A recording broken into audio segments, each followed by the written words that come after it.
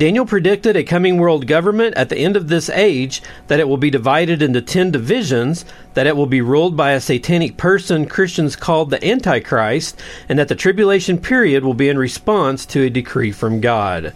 This week on Connecting the Gap, we're going to wrap up Daniel and then move on into the minor prophets in our study of prophecies of the Bible. We're going to start that right after this.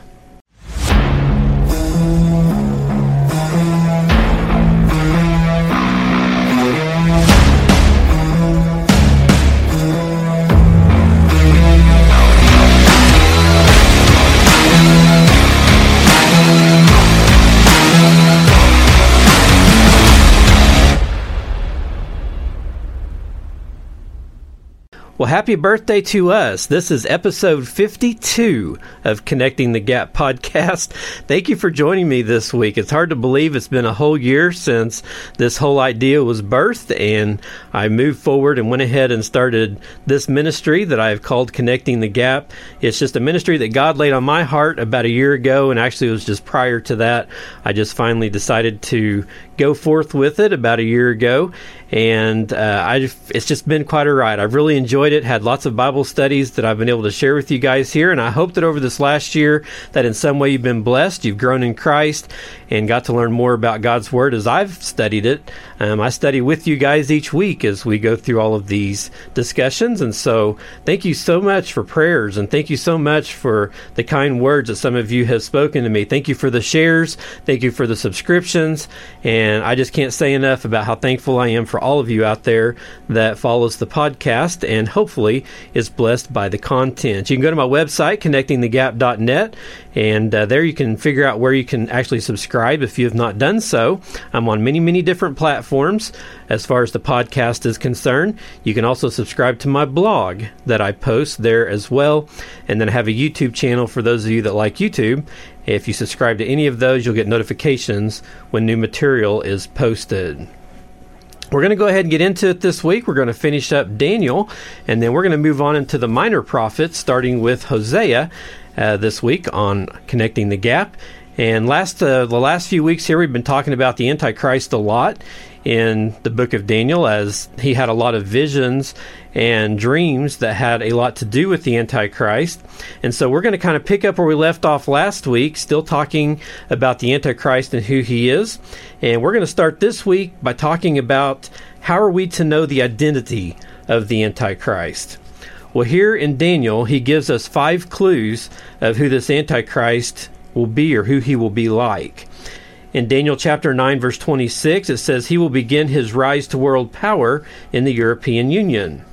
In Daniel chapter 7, verse 7 through 8, and then verse 24, it says the Antichrist will rise to power after the world is split into 10 regions. In Daniel chapter 2, verses 40 to 43, the Antichrist, after rising to power in Europe, will take over the UN. In Daniel chapter 9, verse 27, he will sign a covenant with many, promising to protect Israel for 7 years.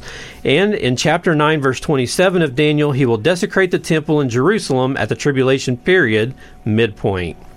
In the book of Daniel, he also calls the Antichrist another horn.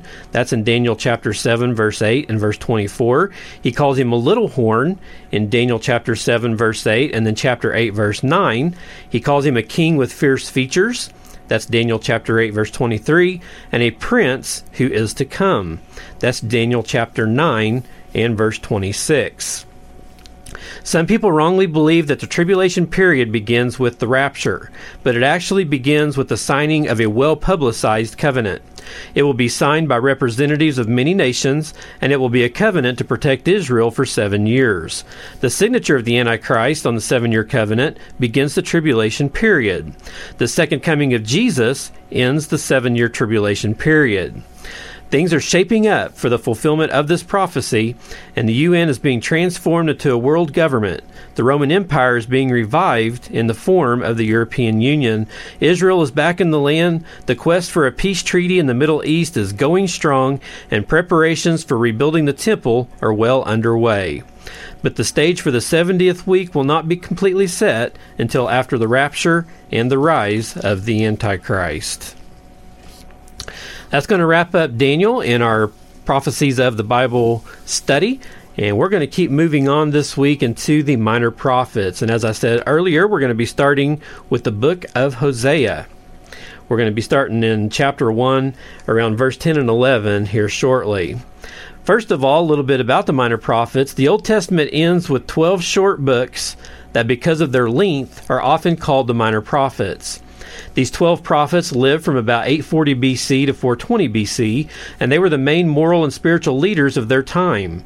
They spoke to the needs of the people, informing them about God, obedience, faith, love, patience, sin, and judgment, but there were times when they predicted future events, and this is where we're going to concentrate in the minor prophets as we continue with this study about the prophecies of the Bible.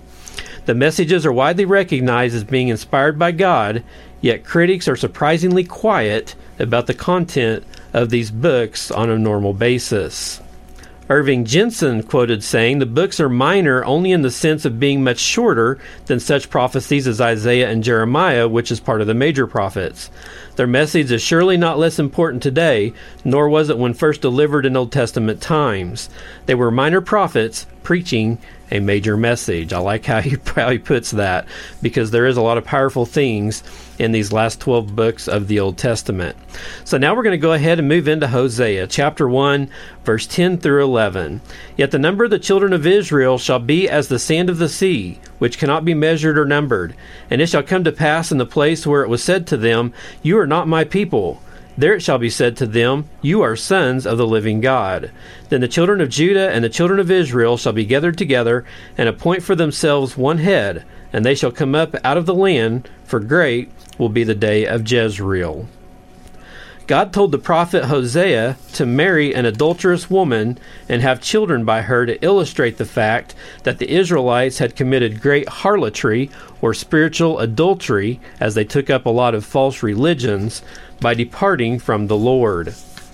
Hosea's heart would break, and that would illustrate that Israel's sin was breaking the heart of God. Hosea's home would be torn apart, and that would illustrate that Israel's sin was tearing apart the house of God. Hosea married an adulterous woman named Gomer. They had 3 children, and God named all of them. The first was a boy named Jezreel, which means God sows or God scatters, and his name illustrated the fact that God planned to judge Israel's sin and scatter the people. The second was a girl named Lo-Ruhamah, which means not pitied, and her name illustrated the fact that God was going to stop pitying and forgiving the sinful people.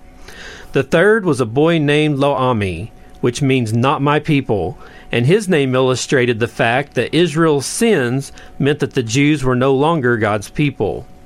These analogies meant that God planned to destroy the nation of Israel.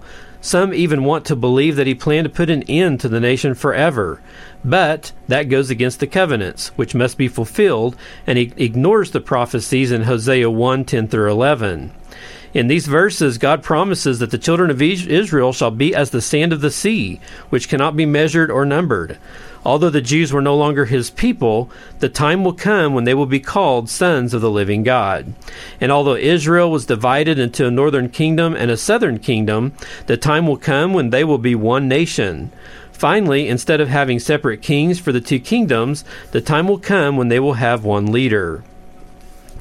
You can think of Israel as a great ball player who was recruited by a coach or God, but he wouldn't do what the coach said. His coach tried to get his attention, but he wouldn't listen.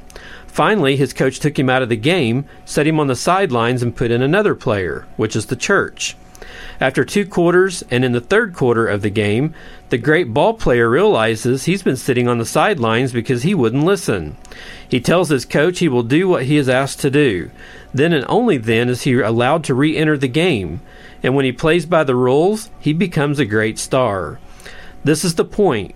Israel is simply sitting on the sidelines until she repents. Then she will re-enter the game and prosper. Israel and Judah were both destroyed. Many of the Jews were killed, something that has happened again and again. But the Jewish people have never been completely wiped out. They are now a rapidly growing nation again, and they are just one nation, not 2. But they will not be called sons of the living God until the millennium, and the one leader mentioned here is a reference to their acceptance of Jesus as the Messiah. That will occur at his second coming. In Hosea chapter 2, verses 18 through 23, God speaks about the Jews being his people.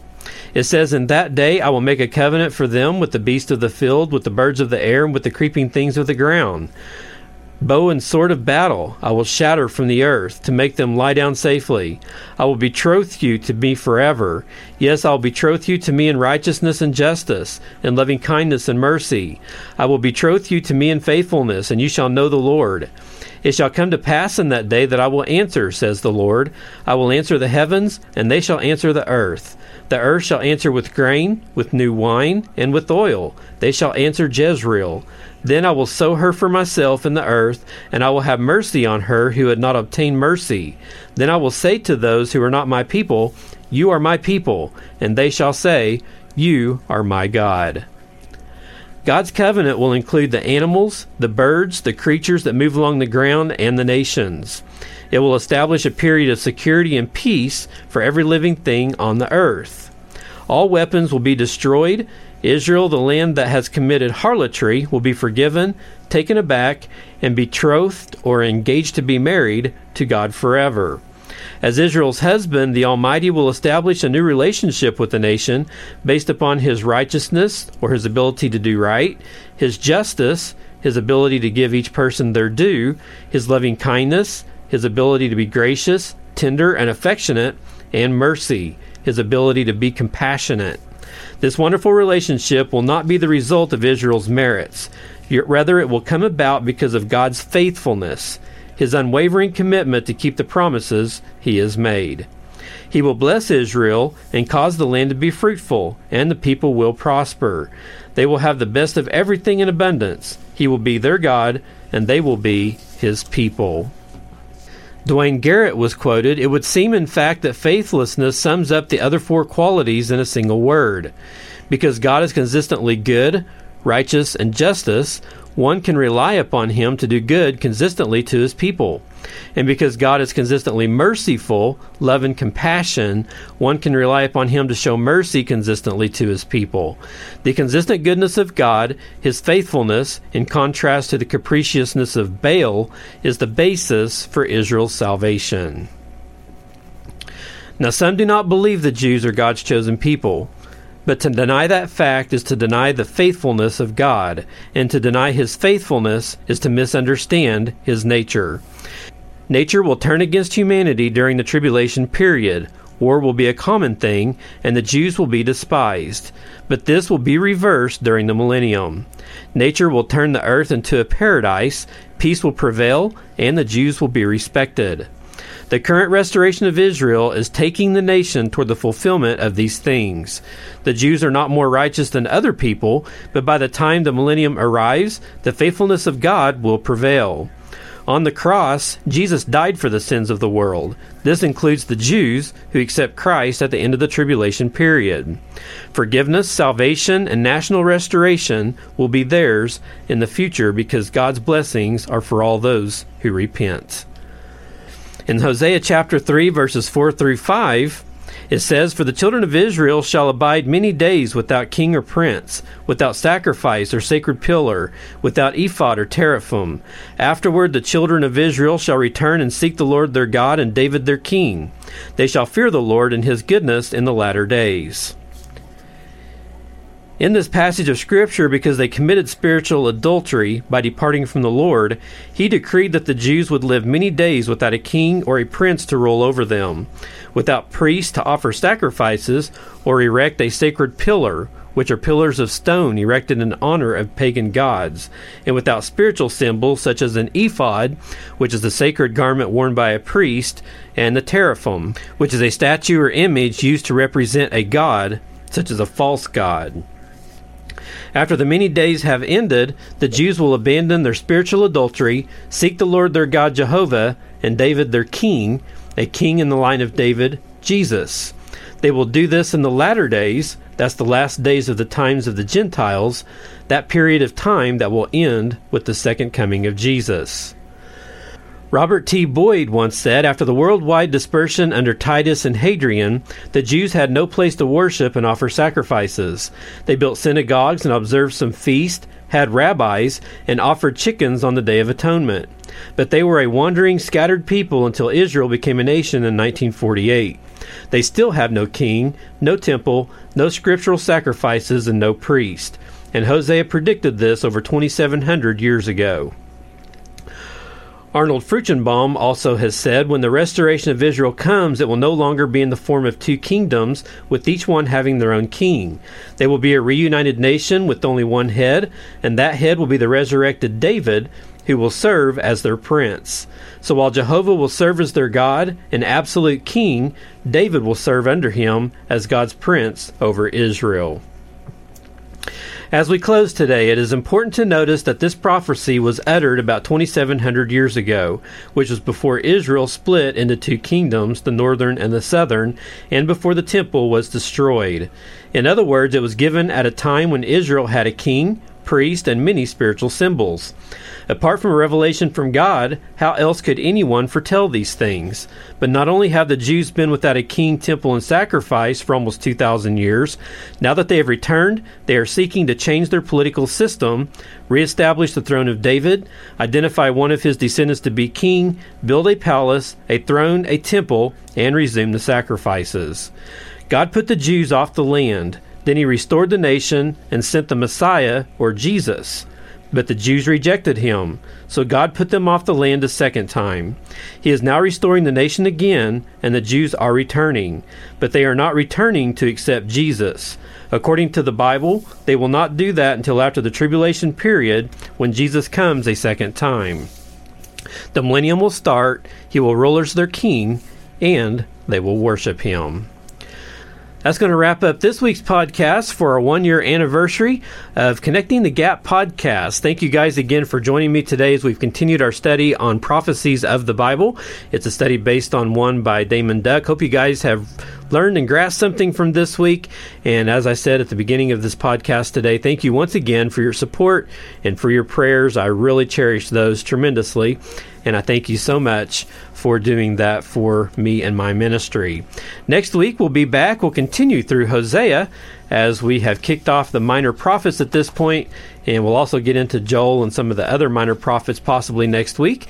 And so you don't want to miss any of that as we are cruising our way towards Revelation in our studies on prophecies of the Bible. Again, if you are curious on how to get a hold of all of these podcasts, you go to my website, connectingthegap.net. There you'll be able to subscribe to any of those, to my blog and my YouTube channel. And there's a page there on how to get saved as well, and a contact page. So you can go check that out. Well, I'm out of here until next week. Thank you guys once again, and I'll be back then. Until then, don't forget that God's Word never fails us. God's Word has stood the test of time, and through Jesus' death on the cross, He has connected the gap.